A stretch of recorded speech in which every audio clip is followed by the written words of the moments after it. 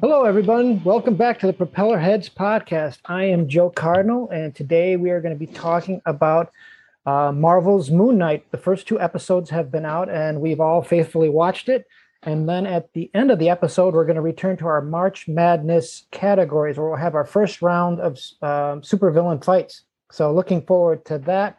Let me introduce all the usual suspects. I have Liz Fulda is joining us, Matt Hugler, Reinhard Schoenfeld, and Dwayne Robinson are all back in the house. Hello, everybody. Hey. Hey. So, who wants to go first with Moon Knight?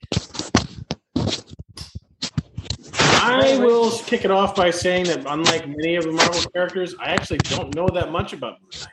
He was one of the few that's not in my wheelhouse for the most part. So I came into it kind of blind, and that's not a Daredevil reference.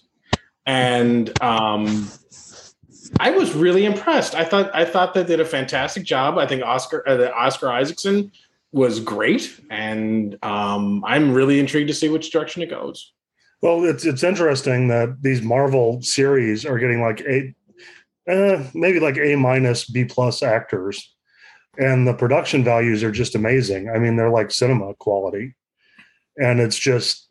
Yeah, it's just amazing what they're doing with these series in terms of like the production values and matching the tone and the technical quality of the movies and everything. You know, they tend to be a little bit smaller stories.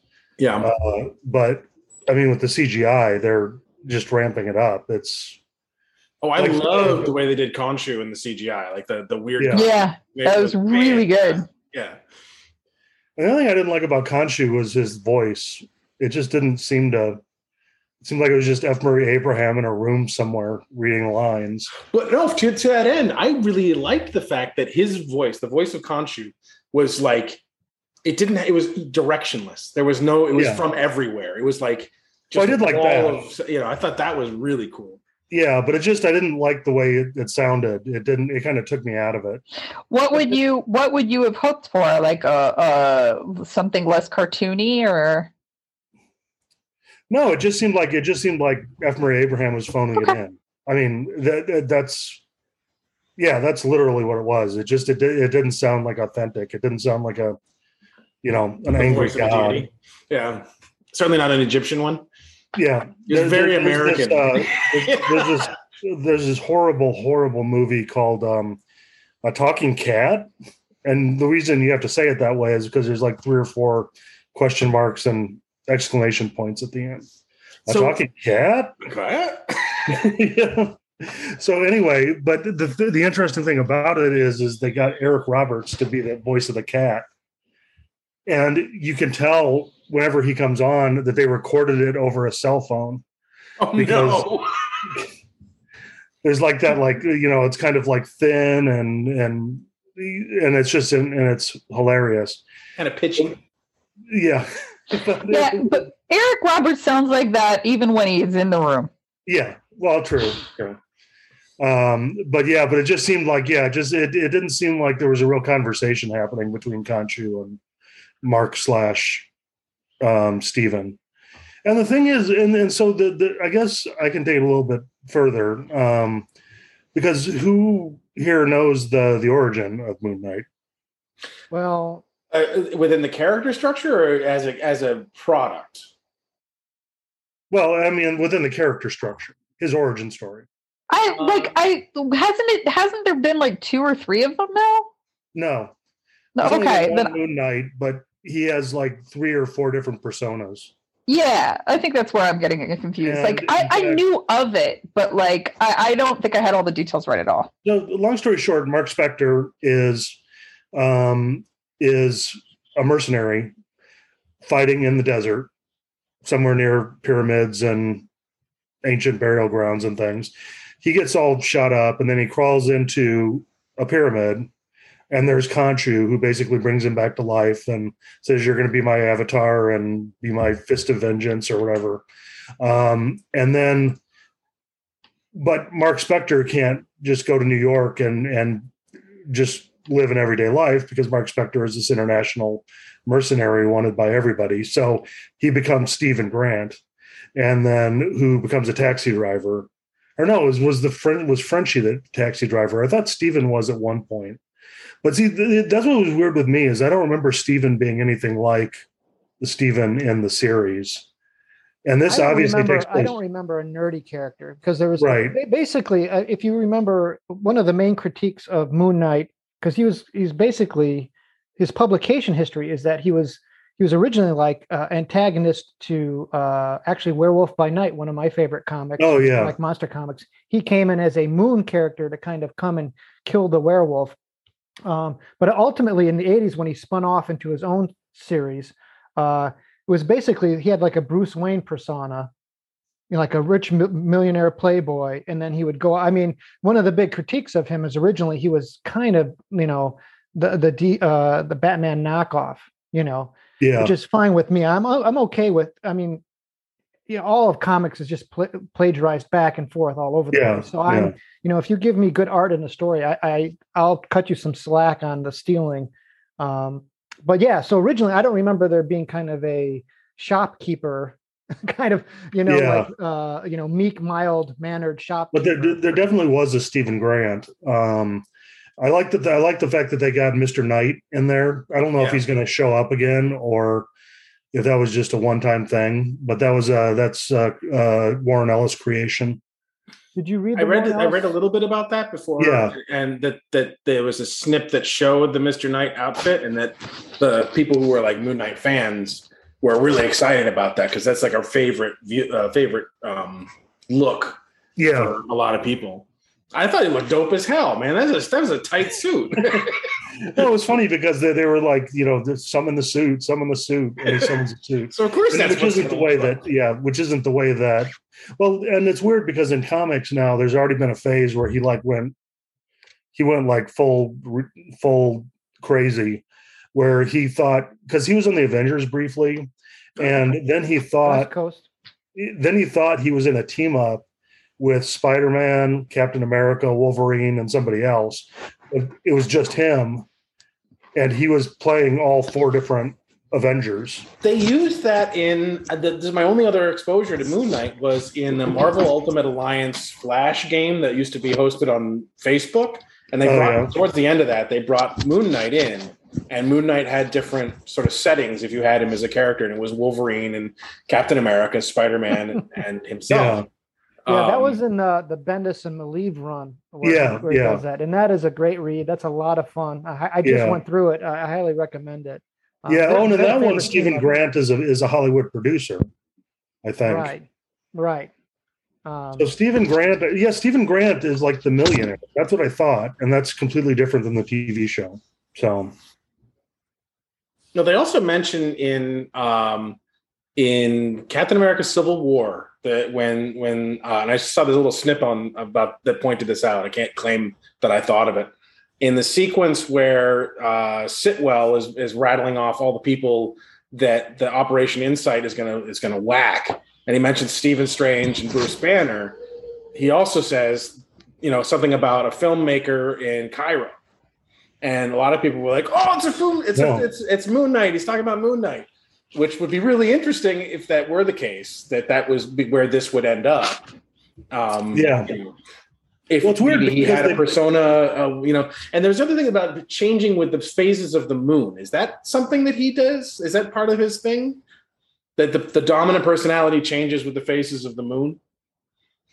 I'm not aware of that. Okay, I just thought that makes sense with the number. If they didn't do that, they should. That's cool. Yeah. I mean, that might have been in one of the arcs because the kind of the. He's had a wide range of characterizations going back to the Monk and Sienkiewicz issues and everything. So he goes back to the 60s? 80s. No. 80s. Yeah. 80s, or was it like late 70s, late 70s into the early mid 80s? I mean, because I think the late 70s was when he was in Werewolf by Night. And by like 1980, he had spun off into his own comic. Roughly, I don't know specifically. Did you know about the QR code that's hidden in Moon Knight? Did you hear about this? The series?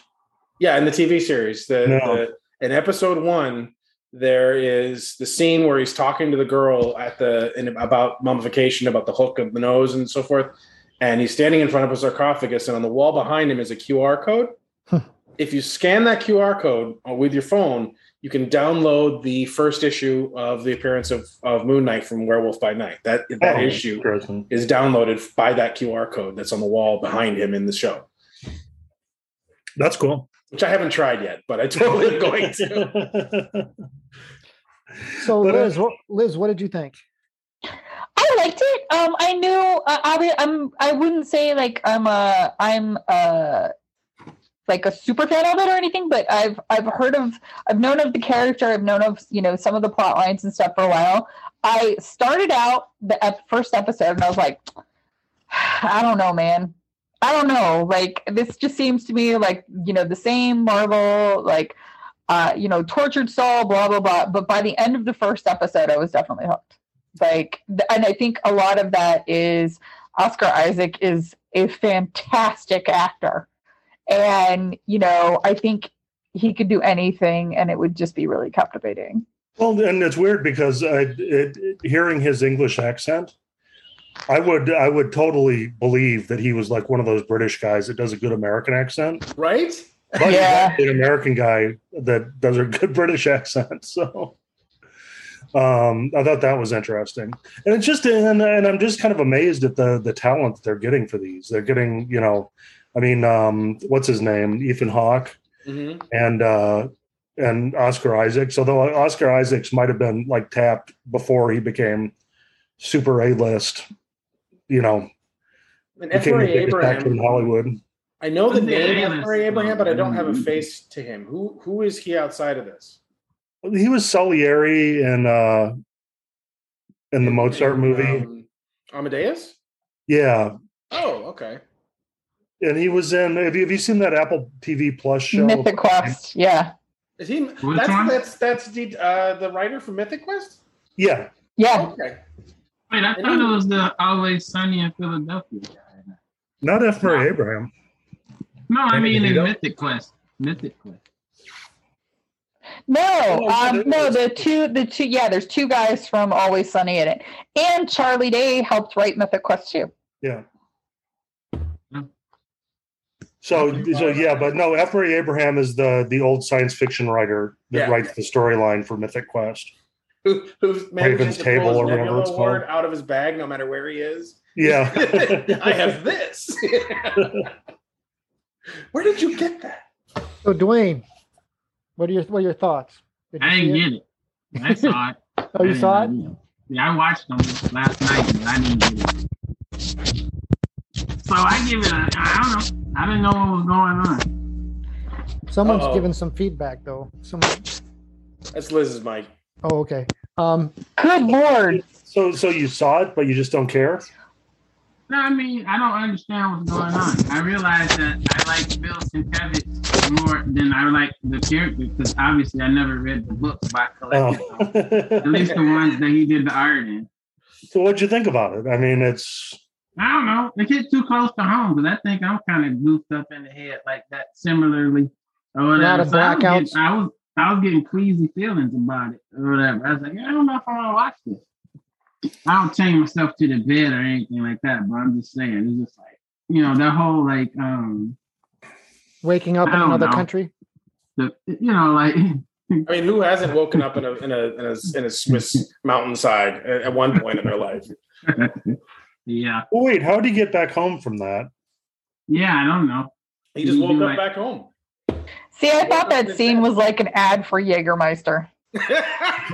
So wait a second. How did he get there? He just mysteriously woke up. But why would he have gone there as either Moon Knight or Mark? Well, he was face down on the ground and his jaw was dislocated or whatever. Remember? I think he got thrown out of a window or jumped out of a window. And my guess is when he hit the ground, it joggled him and Spectre went away and Nebish came up. Yeah. They did, man. He did lose 2 days. Remember? It was kind of annoying. The constant. I don't know the technical terms for it in terms of like writing but it's kind of like the the tension of him not being able to transform and not understand what's going on went on too long. It seemed like it was just getting frustrating because, like, for the entire first episode, it's people yelling at him to change and him saying, I don't know what you're talking about. Right. And that's like literally all it was for the first episode. And that got a little annoying for me, so once he finally is opened up to changing, it started moving a little bit better for me. But it's kind of like, I don't know if that's for new people or I don't know, but it just seemed like they didn't get to the point quick enough. Well, you make a really good point that for some in the first episode, and even by the end of the first episode, it's alluded to, but it's not shown. Right. That the change. So it's this whole that you destroyed the bathroom, but the bathroom, doesn't even that isn't even brought in until, really the first eighth of the second episode. And you still don't see shit until at least maybe a little bit further in. So you make a really good point. And you don't see him by the end of the first episode. Oh, what's that, Joe? The end of the last episode, he gets in costume. So the big reveal. No, he gets a little bit in costume, and then he turns. And if you look at it, it's like his costume actually isn't fully come together either. I disagree, but fight! Propeller heads fight. I think. Wait. I think we could actually probably figure out a way to share the video and comment on it. Dude, I think I'll just believe Joe. I'd rather. No, but the only you don't even actually see him in action in the full costume until like the last 5 minutes of the second episode. Yeah, you don't really see him in action, Mm-hmm. I don't know. It just seemed like it was like, okay, we get it. He's like this nerdy guy but there's a lot of questions begged so far. Like, obviously his origin story has already happened. The desert mercenary thing has already happened. But we don't know how long ago. And we don't know why Steven is so resistant to letting Mark out again. Because obviously he knows now that Mark kills people and stuff. But why was he so adamant about not even admitting that Mark existed? How was Steven completely oblivious to what was going on? I think that Steven is the manifestation of everything that Mark doesn't like. That's my theory. Okay. I'm guessing that in the third or fourth episode, we're going to have a flashback episode of the desert and the Mark's first encounter with Khonshu, and sort of fill in the backstory on the character, because now they've got him in this position where he's recognizing, he can let Mark take over and save his ass, and there's something weird and supernatural happening, then this is a good time to jump back, a year, 2 years, whatever, and sort of nail down the relationship between Mark and the woman. I think you're 100% right, because they're already forecasting that by using the mirror as the reflection. And there's 1,000 other ways to visually do that. But the fact that they're choosing mirror images, I think is that they're already forecasting my guess is that Mark is when Mark gets injured to a point where he can't stay in control of the flesh bag, Steven comes in because it's everything Mark hates about people. He's a nebbish, he's a vegan, he's meek and he's a pushover. For everything from a hard-ass mercenary perspective, that's the worst of the worst. Well, I think it actually goes even further than that, and it's also the reason Dwayne didn't like it, and Reinhardt, it hit a nerve for him.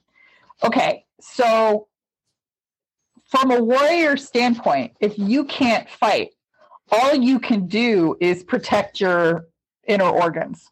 That all you can do is just roll over, ride it out. That's Steven. Yeah. So, that's something that Mark literally cannot do, that Steven can. And that is something that's really uncomfortable for some people. But also that kind of goes against things like Peter Parker.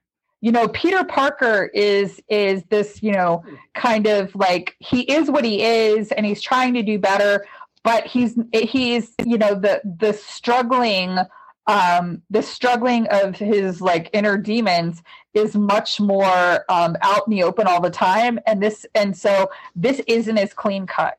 So it's both, on one hand, if you watch it, because it is much more an internal struggle, and we all struggle with, like, you know, different sides of ourselves, you know, the monster within, the monster without. So I think all of you, you know, I think that's exactly why this story like resonates differently. Yeah, and with, I mean, as I understand it, with what's known as multiple personality disorder, each of the personalities, you see this with like Crazy Jane in Doom Patrol, like it's like right in your face with it, but like each of the different personalities serves a very specific purpose. They're created like for a thing. Like Mark is the dominant, he's like the original core, but all the other personalities are for things that Mark can't manage. That's what they exist for. And I think that Steven is a defensive pill bug sort of a thing. I think you're right. Yeah, and I mean, the thing, the cognitive dissonance I get with that is that's not what it was in the comics. You're probably right. Definitely a reimagining. Yeah. You're probably right. And there was a scene in it that I actually looked up because I wanted to see if it was like, is this, you know, director, did he do it on purpose?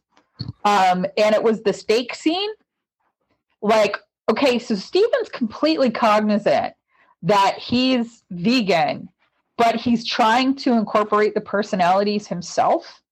And I had a friend of mine who was actually a non-medicated schizophrenic, and it was sort of a fascinating person to get to know.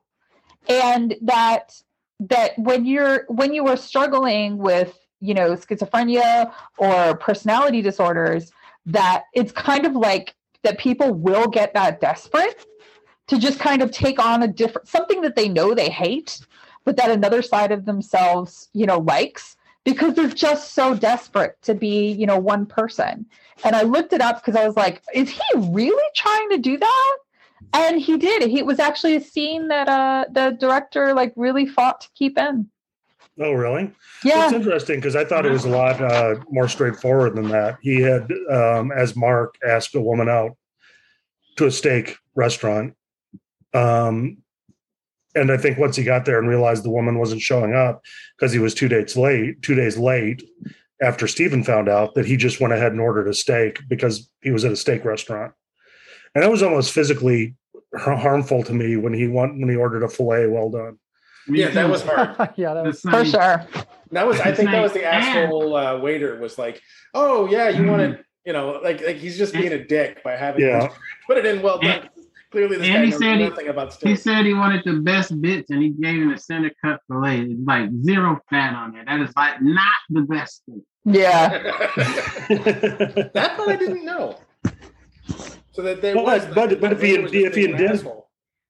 if he did in fact incorporate those other things, that makes that scene even better. That it also is tied into the story. So well, so you just Mark, or that Steven knew that there was something very wrong with him. Yeah.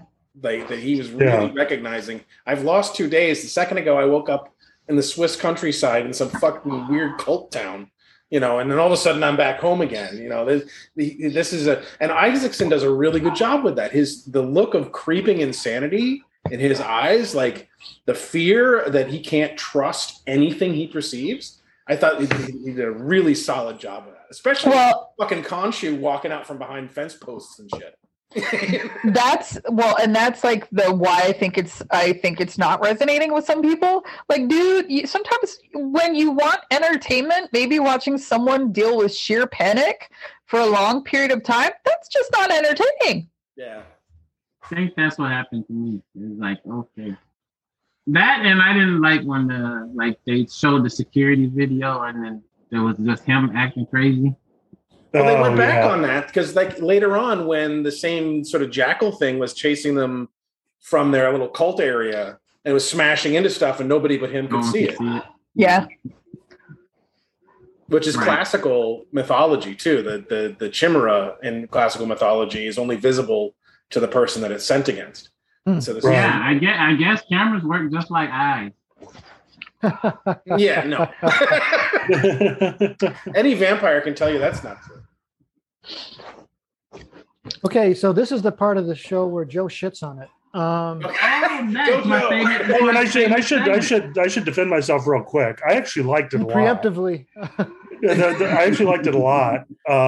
And my biggest problems with it were it just sounded like F. Murray Abraham was phoning it in, and it's messing with my head because it's not lining up with what I know about Moon Knight. So those are the only two complaints I have with Miss Marvel for the sake of argument. I think that's going to be my issue with that too. But anyway, Joe, go ahead, shit on things. Okay, yeah, no, I didn't like it. And part of it is a big reason. Kind of Reinhardt. I think I have the same issue where I came in with a lot of expectations from the comic, and from all fairness, I haven't read all the comics, so they could be dealing with something like I haven't read the Warren Ellis comics. I definitely read I've read most of the Bill Sienkiewicz stuff from the 80s, which I loved. I just love his art, his transformation. For people who don't know, it's really cool because it's this shift from being kind of highly influenced from Neil Adams as an illustrator to really becoming the first person to really do abstract work in comics. And you see it happen in these issues. And just awesome stuff. I have the individual issues. I also have the Marvel Essentials, so I can get it in black and white, so you can just have the pen and ink. Fantastic. I mean, he's an amazing artist. Just really. I think there's going to be a showing of his stuff in the area soon. So. Oh, really? Yeah. Sienkiewicz's stuff. This is where? Sienkiewicz? I'll have to look it back. I thought I sent it to the group, but I'll look it back up. I think it's okay somewhere. But yeah. Yeah. Put it on the Discord. Yeah. Field trip. For sure. For sure. So, and then I did read, like I said, the Bendis and Malieve arc, which was really cool. I really enjoyed it. Again, another artist I like. A lot of times I tend to follow creators more than characters. But I do have a soft spot for vigilante characters. I love Daredevil. I love Batman, of course. And he kind of always fit in with them. Originally, he was kind of another, rough and tumble guy who occasionally Daredevil would duke it out with him and vice versa. They'd show up in each other's comics and things like that. And so obviously I have a trouble with I'm really trying to be deliberate about this is going to be something new. It's going to be a new take on it, or it's part that you haven't read. Even the mental illness part, the Bendis and Malieve thing was really funny the way they did it. You mentioned kind of he thought he was talking to members of the Avengers, and then he would show up places thinking he was one of them. And then I'm going to give some spoilers, but there's a certain point where the Avengers actually get involved and he's in a fight with a villain. And then he literally says to the villain, you see them too, right? Which is great, And so they were playing with it like that. And it was, so it wasn't so much that he blacked out and was, that whole thing where he didn't know. He always knew he was, and it was kind of clever because I think originally, and it would be interesting to hear from somebody who knows the character really well in depth, is that originally during the 80s, he wasn't crazy. He just had different aliases to hide under. Yeah. And eventually they took that and said, well, let's what if it's more than that? That that's actually causing him mental issues. And that was kind of a cool, adding some things to his character. Because like I said, very early on, he was like a Batman, called out as a Batman knockoff. But what you were saying about the artist's style changing over the course of their run, I think also leads into that. There's two things. There's that, like you're saying, going from being sort of more concrete to being more abstract during the run. That's, I think, would be a really interesting way of depicting losing a grasp on reality and losing, having a different perspective on the insanity of it. I thought would be really cool. The other thing I would point out, and not to maybe unshit on things a little bit, is that clearly for the first two episodes, the point of view is Steven, right? So when he blacks out and then he wakes up with a gun in his hand and there's a dead dude or whatever, that's Steven's perspective. From his, and he gets those moments where it sort of flickers and then all of a sudden time has passed. That is again, that goes back to the classical description of the sensation of having different personalities. Is whichever personality is it that is the one has blackouts and they wake up in weird places and they don't know what's going on and they get phone messages from people and that's all well within scope of what is it? It's associative disorder. It's associative disorder. Yeah. So that's not. I think that's a much more.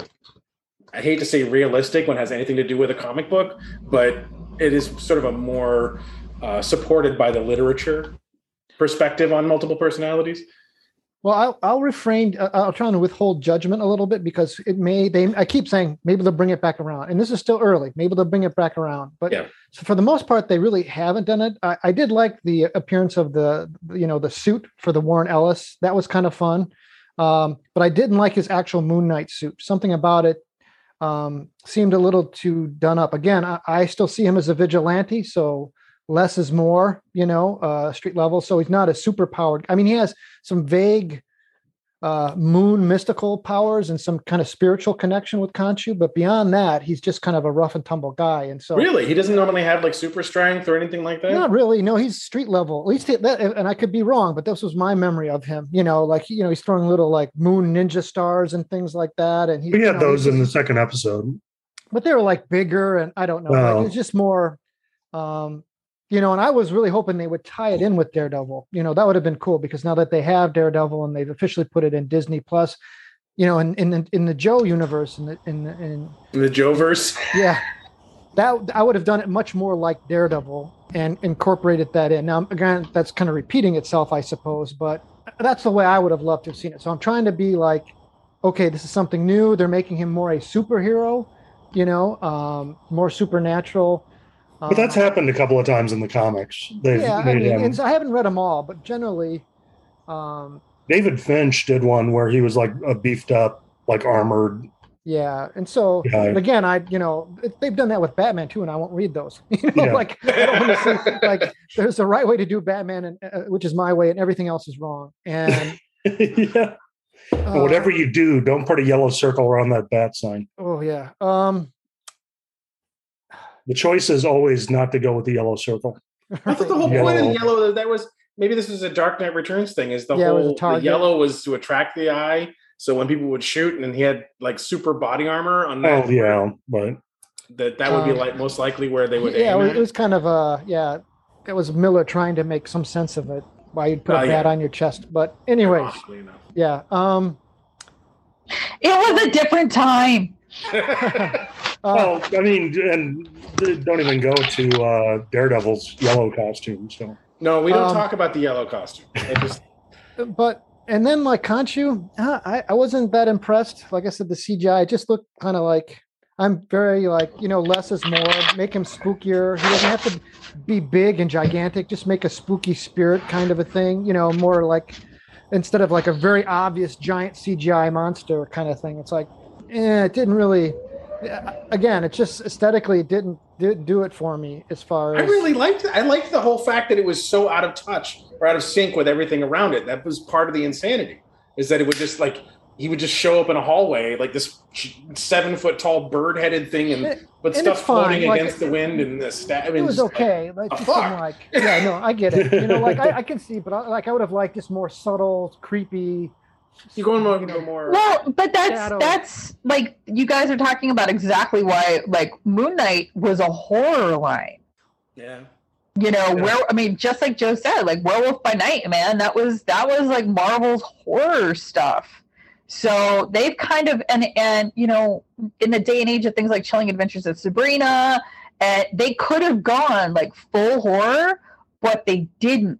So it's like they're getting, like Reinhardt's been saying, like they're getting more and more farther away from, not the origin story, but like what the fans, the time and the character development and now the visuals, that everybody, kind of were familiar with. So it's like, I mean, this isn't a horror show. The most horrible thing that we've seen is like him with a dislocated jaw, which really isn't that bad. So it's more, and like this is where it's like mental horror, but that's even harder for people to identify with. So it's like, I get why people are just kind of, it's a disconnect. Maybe it says something about me that I'm totally on board with the descent into insanity part. I totally understand that. It would have been creepier and cooler to me, like if he had been manifested in like his physical manifestation would be like Al Pacino or like the clown in Spawn or something like that. Ooh, that would be good. Like Spawn. That's a really really good like example. Spawn was horror. There was like no getting around it. And yeah, I think if they had gone like a Spawn version of Moon Knight, I bet you're right. Cool. That people would have been like all over that. And cool to see Spawn in a 3-piece suit. Yeah. No, I was just saying they didn't really play up the whole because Moon Knight has the potential to be really cool. He's a Batman vigilante sometimes, but he's also sometimes a cool like military. Like they could have had some cool like gunfights and things like that. Like I don't know. Zero Dark 30 kind of cool looking. Dusty town. Firefights and things like that. And they haven't done any of that. They haven't episodes left, right? Yet. And so. It's unfortunate. So, like I said, I reserve judgment, but so far, not super impressed. So I hope they pull it around because, I'm a fan of the character, and a lot of great creators have worked on him over the years. Actually, is it Greg Smallwood? He's also done some that I want to read because he's a great artist too. So they've had some really with a terrible last name. Yeah. What's that? Oh yeah. And I think that's actually written by Jeff Lemire. So that's. But a pretty good sign. Let me think. What else? What do you think the odds are that you're going to have another? So, like at the end of the Eternals, there was a cameo of Blade, the new Blade. Oh, that's a good. I'm wondering if that's going to show up again in this. That would be really good. I would appreciate that. That is exactly, I think, the point I was going to leave off with is that the fact that they're kind of not playing the horror angle and they're going more superhero with Moon Knight causes me great concern for Blade because I'm afraid what would have been very cool, like again, in the Joe-verse, they're doing this new phase of Marvel. They're doing Doctor Strange. They're doing Blade. It's like, okay, you know what? There's a whole side of Marvel that's monsters and horror. Let's go that direction. Let's be a little bit more scary. Let's give, it's kind of like the Star Wars thing where they keep blowing up Death Stars and doing the same thing over and over again. Yeah. I'm afraid they're going to try and do another just superhero-y instead of like saying, hey, now this time we're doing something different. We're going to make like the Blade movie actually scary, try and make it a little scary. And I've heard that they're going PG-13 with it, which worries me. Oh, hell no. Yeah. So I may be wrong on that, but that's what I've heard. And I'm curious what they're going to do with Morbius as well, because the whole Moon Knight, Morbius, Blade, and Doctor Strange doing the whole. I mean, that's the madness aspect, the multiverse of madness, and the whole idea that reality is not a static thing is, I think, what this whole sequence of Marvel stuff is really heading towards. But yeah, if they kind of sanitize it or mainstream it and make, look, again, it's $1 billion. Right, you're looking more for Mouth of Madness kind of stuff. Right.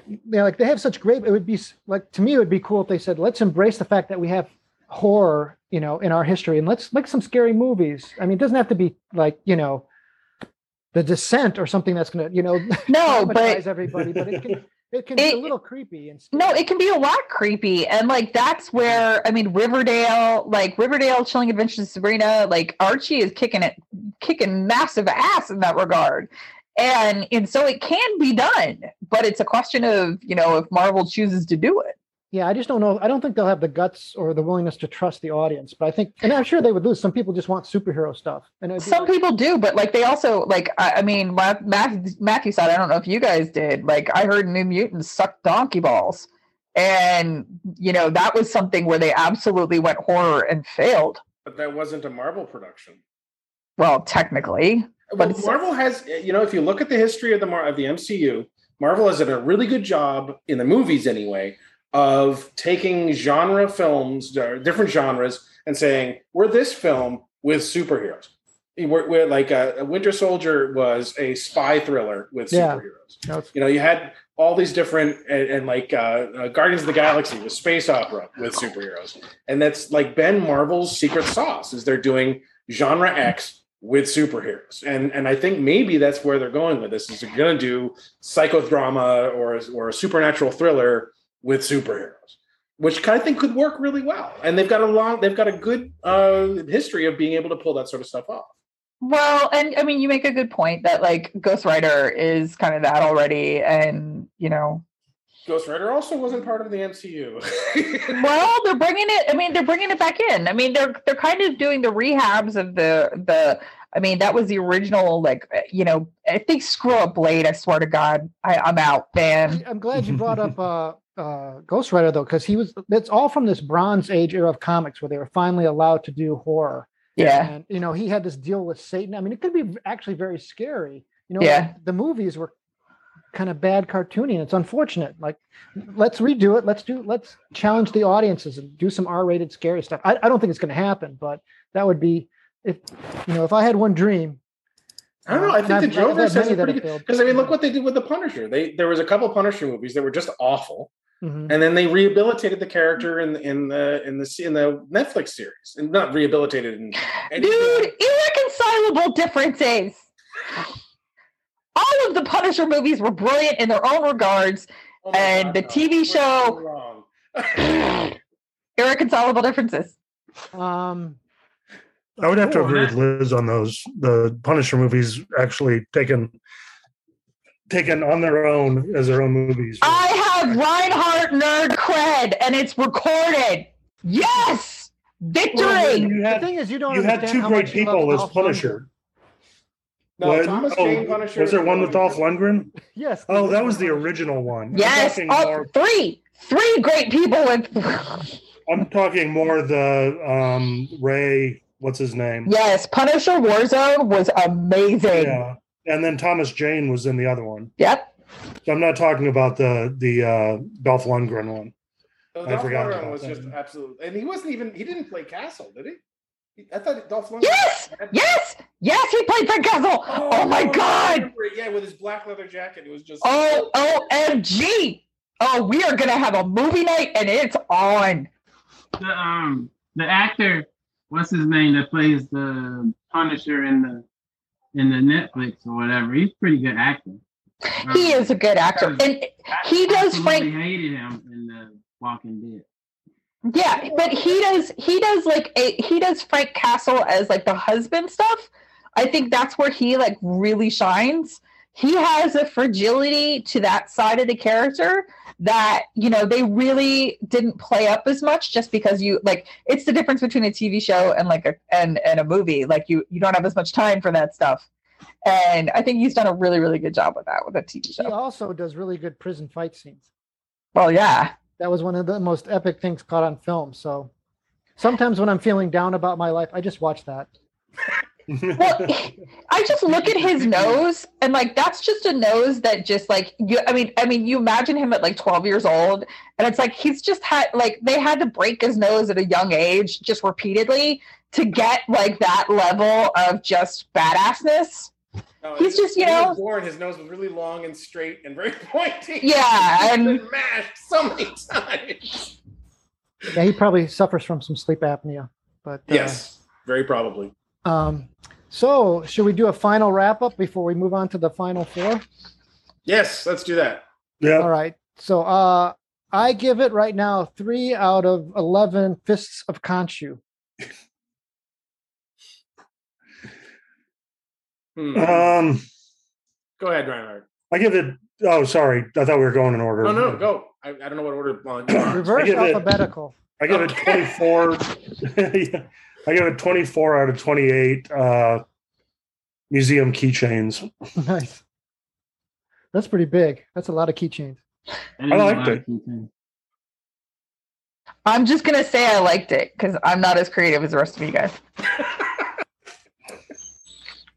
I'll give it 7 out of 9.5 golden scarabs. Nice. You did the scarabs. Okay. Nice.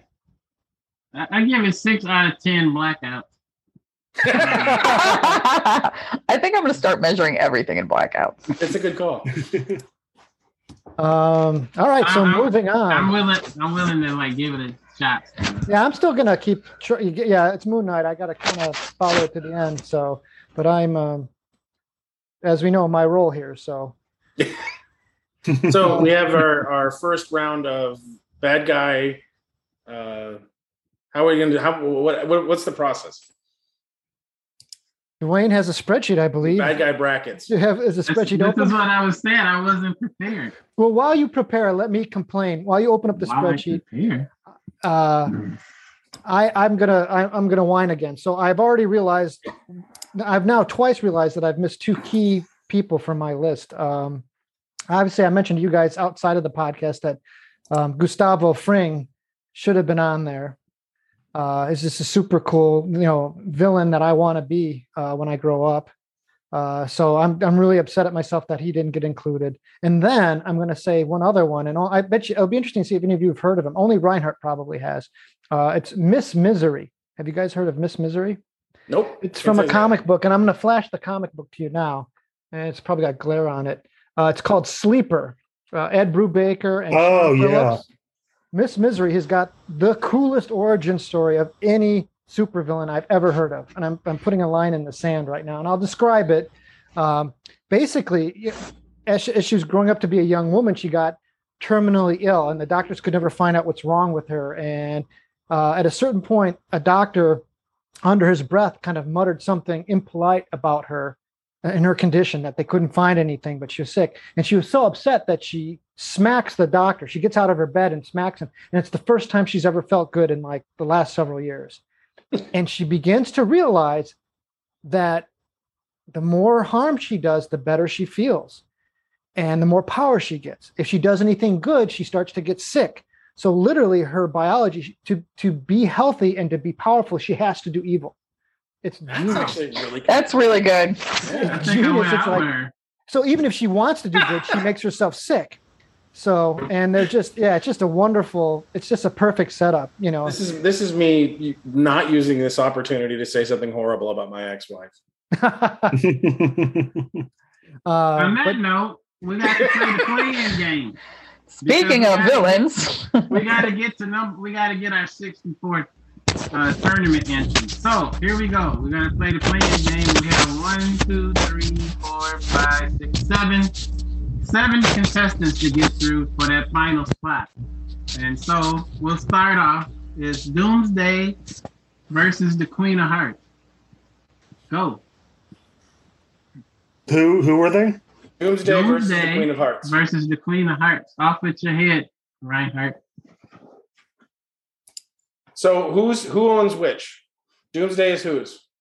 I don't remember. Does it matter? I thought that's the whole point. I wasn't paying attention to that. Queen of Hearts wins because she controls the reality in which the conflict takes place. So 1 for Queen of Hearts. 2 for Queen of Hearts. 3 for Queen of Hearts. I got Queen of Hearts. Okay, Queen of Hearts. Okay, Queen of Hearts moves on. Okay. Yeah. Fuck Doomsday. That's some anti-Superman design bullshit. Is out. Okay, so now in the second round, we have Bane versus the Wicked Witch of the West. All right, I'll go first. I vote for the Wicked Witch of the West. She scared the shit out of me as a little kid watching Wizard of Oz. Yes, I was very weak and impressionable. So she gets my vote, and I think. Again, depending what we rank here, so she scared me, and I think she's probably scared more people and children throughout the history of that character's existence, and had more of an impact than Bane would. Yeah. If Bane dropped some water on her, he would never think garden of it. hose. Yeah, Bane is just a thug. I'm down with you on Wicked Witch of the West because Bane is just a thug. I would have to agree with that too because I've never liked Bane. I've never thought he was that. I've never been a big fan of Bane, and the wherever the Wicked Witch of the West is, so go the flying monkeys, and those motherfuckers. Yes, flying monkeys alone. All right. Well, Wicked Witch of the West moves on. I was gonna vote against Bane anyway because I have a bias because he messed with flying monkeys might take her all the way. And I'll say this: Bane didn't break the real Batman's back. I'm just going to say that. Truth, support. Yep. In my universe. Oh. Yep. I agree with you. But anyways, let's moving on. I thought there was kind of a weird choice when he did break his back to hire a French guy named Azrael to be the new Batman. I don't know if you guys remember that phase. Oh yeah. I don't. I think I like threw that one across the room and I like stopped buying it for a while. You know, I wish we had like a montage of my friends throwing literature and books that they read. Because Mark, I think in Game of Thrones, he got so upset when a certain character died. He threw it, because he's just, there's characters that have good of heart, and he just identifies with them. And when, of course, they get killed in Game of Thrones right away, if you're doing the honorable thing, you're a dead person. And so he said he took the book and threw it. So I thought it was actually the castration scene. No. It was what's his face who dies at the end of season 1. I didn't read it. Oh, okay. But when that happens, he's doing all these honorable things and right. Oh, right. And when Mark read it, he said he threw the book. And then there'll be the time I actually threw a book at Terry Trodanik's head, but that wasn't out of anything I read. That was just for fun. Yeah. No, that was totally reasonable. You have to know Terry. Okay, so I think Terry might be the last person on earth who cares if he went to college. I went to I wrote these down as I didn't like go back and edit the list or whatever. Somebody said Babadook. Okay, yeah. What is that? I don't know that. It's a villain from an Australian horror movie. Okay, Babadook and versus the Daleks. The Daleks in a hand. Daleks win. Yeah. Babadook can walk upstairs. Daleks fly. The more recent versions of the Daleks. Yes, Daleks fly. And they actually bring a point. They put a point on that, and when the first appearance of the Daleks in the new Doctor Who series. So there. So who we got? How many we have for Daleks? Daleks. Move on, then. Babadook didn't make it. They win just because they're cool trash can. Look, they can make a plunger scary. Yeah. All right. And so now we get Ultron versus Queen of Hearts. Oh, now this is the okay. This is the final. We're down to the last 4. I got to go with the classic Avengers villain, just from the history standpoint, and the idea of kind of like a homicidal AI always has my. Yeah, and Ultron. And the fact that he can never truly be destroyed, because at times he's done things like stored his consciousness and nanobots inside the Avengers. And I'll go with Ultron. I agree. Yeah, Ultron. Because he'd find a way to, like, in the What Ifs, he got hold of the Infinity Gems and figured out magic. Like it's not. The What If Ultron is almost impossible to stop or kill. He's just too awesome. And also, I don't like the Queen of Hearts song. So. The one from the Playing with Painting the Rose is Red. Painting the Rose is Red. I was thinking the one from like the Juice Newton. Juice Newton, thank you. Yeah, that's what I think. I couldn't remember who that was. Yeah, I don't. Yeah, Maya did like what's the play? Alice in Wonderland at Tufts one summer. So she was constantly singing the songs. Oh no! So the next round is to see who faces off with Ultron for the last spot on the list is the Daleks versus the Wicked Witch of the West. Ooh. This is a tough one. Gosh. Well, I mean, I was going to initially say Daleks because of numbers, but again, Wicked Witch of the West. He's got a lot of flying monkeys. Yeah. And those flying monkeys have hats, and it has been shown in Doctor Who that if you put a hat over a Dalek's eye, they blow up. Really? Tom Baker did it. That's a design flaw. That's definitely a design flaw. Nobody goes up against them. They have a lot of design flaws. It took them a half a century to figure out how to fly. To get Yeah. I'm gonna go Wicked Witch on this one. As much as Wicked Witch. Do the Daleks have access to a garden hose? They may not have. They have access to a plunger, not a garden hose. Good point. Is it recently used? Because that could be a lethal weapon. If yes. It's still damp. It's sort of like putting holy water. But it's also on a blade against a vampire. But I think more people clearly know the Wicked Witch of the. On other dimensions to this fight, she's a much more established, cool character. Well, the Daleks have a long and storied history in the British republics, so like the parts of like the British influence of the world. But I think that would include Wizard of Oz is truly global. Yeah. Right. Wouldn't that include the U.S.? We're a former franchise. A former franchise. That's really good. Who? So I guess that kind of answers that question. All right, well, Wicked Witch moves on to face Ultron for the final spot. Ooh, I was Oh my gosh. it's starting to I get was just hard now. thinking we missed a chance to put Putin on the list, but then he would have been gone as early as possible because he couldn't take over Ukraine. Loss. Oh my God, this is a tough one. The Wicked Yeah, it Witch of is. the West or Ultron. I'm still inclined. You know what? I'm going to go with Ultron because he's known. It's shown multiple times that he can replicate himself into a jillion forms. Ultron is more resilient. Which Yeah. counters the flying monkey advantage. So yeah, but again, Wicked Witch of the West is completely vulnerable because, you know, like 70% of the Earth is water. So Ultron wins. But again, I don't think we should be just judging who wins in a fight. I think we're also judging who's the cooler character, who's the actual. I still would put it on Ultron. Ultron. I just think Ultron's a great villain. I think he's as long as the guy from the Blacklist is his voice. I like. Yeah, Right? that was pretty cool. I love that. There were people who objected to what's his name doing his voice. I thought it was perfect. I did too. So I say Ultron. Ultron. All right, so I'll just give the Wicked Witch a vote, but I'm very conflicted here. So Yeah, hey, because again, it's knocked we're out never the going to be able to brackets talk eventually. about flying monkeys again on the podcast if we vote her off the island. Well, I'll just we can remember. always make reference back to like how we can't talk about flying monkeys. We can always work in flying monkeys. Flying monkeys are awesome, especially when they have little bellhop uniforms. I just think that is just the weirdest, most amazing thing. That's some bonus points, right? Right? Yep. Ultron's just a robot. I mean, He's rebelling not just a robots have robot. existed long before. Yeah, but ultimately he's got infinite copies.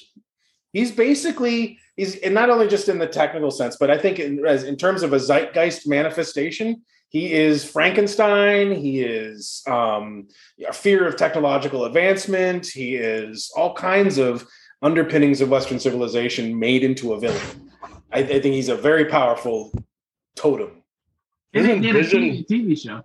isn't Vision built off an old Ultron chassis? Vision was built originally to be Ultron's new body when Ultron wanted a new body. Right, That's not okay. MCU. That's and Comics. he was Ultron's vision of the future. Oh, okay. And they jacked it up so he became independent. Vision, yeah, I don't like him. He's actually a tremendously powerful character. I know, but he's so like mushy and like all in love with people and stuff. I don't like. He shows An positive android emotions about cry humans. was one of the Huh? Right. One of the- right. One of the classic Avengers arcs. Yeah, can an android cry? Yes. Was that with the Yes, white vision or with the unfortunately. green vision? All All right. So is that the last of the? Well, yeah. So it That's sounds it. like Ultron wins. So now we got our 64. So we'll have our battle start next week. All right. All right. Like in the first round, it'll be Captain Howdy versus Dracula, Ooh, damn! Already, I don't. and then Who's Captain Grendel Howdy? versus. Who's hacking? Oh, Captain Howdy's from Dead Zone. No, Stephen King. it's Was the demon from Exorcist. Exorcist. Ooh. Okay. Second round looks like it's going to be also in the first round. Looks like it may be Grendel versus Spawn. That would be a good one. Versus Grendel who? versus Pornhub. What? Spawn. Oh, Spawn is not a villain. Depends on how you look at it. So one of us put him up there as a villain. How did? all right. Well, we can't pass any judgments or make any statements about these conflicts prior to the next episode. Okay. And then looks like the Gorgon demon versus Blackie. That should be it. That's a really good one. Oh man, if Blackula could only get some flying monkeys, he'd be unstoppable. I want that movie. And they'd be much more well dressed than a bellhop. Those flying monkeys would be tight. Like velvet suits. Yes. Absolutely. Crush Velvet. Crush velvet suits with awesome hats. Cummerbunds. Yeah. All right. This is the Well, way I the think wings that's it sometimes for the episode, right, guys? Yeah. Yeah. All right. Let me think how to stop this crazy thing. Made Right. Dwayne's day. Yeah. That was good. Wednesday. Wednesday. The thing. All right, Oh. everybody out there and listen. Oh, what? Dwayne's got a parting thought here? No, I just wanted to come back to the thing that like freaked me out about the Moon Knight? The Moon Knight is because like I started having panic attacks like soon after I like start falling asleep driving. Like I was driving home from Boston one time and I had a car full of people and I was sleepy and I could see like way up ahead, probably half a mile, maybe closer than that, was a overpass. And then I remember like looking at it. And then the next thing I remember is like I was going underneath it. And I don't remember getting. That's like when you and I went to the red line from freaked out. I freaked out, woke everybody up. But anyway, what'd you say? That's just like when you and I went to the red line from Kelsey's. We were at Kelsey's and then we were at the red line. Yeah, exactly. Just like I can just picture Dwayne driving along, and all of a sudden he looks over and it's Large Marge.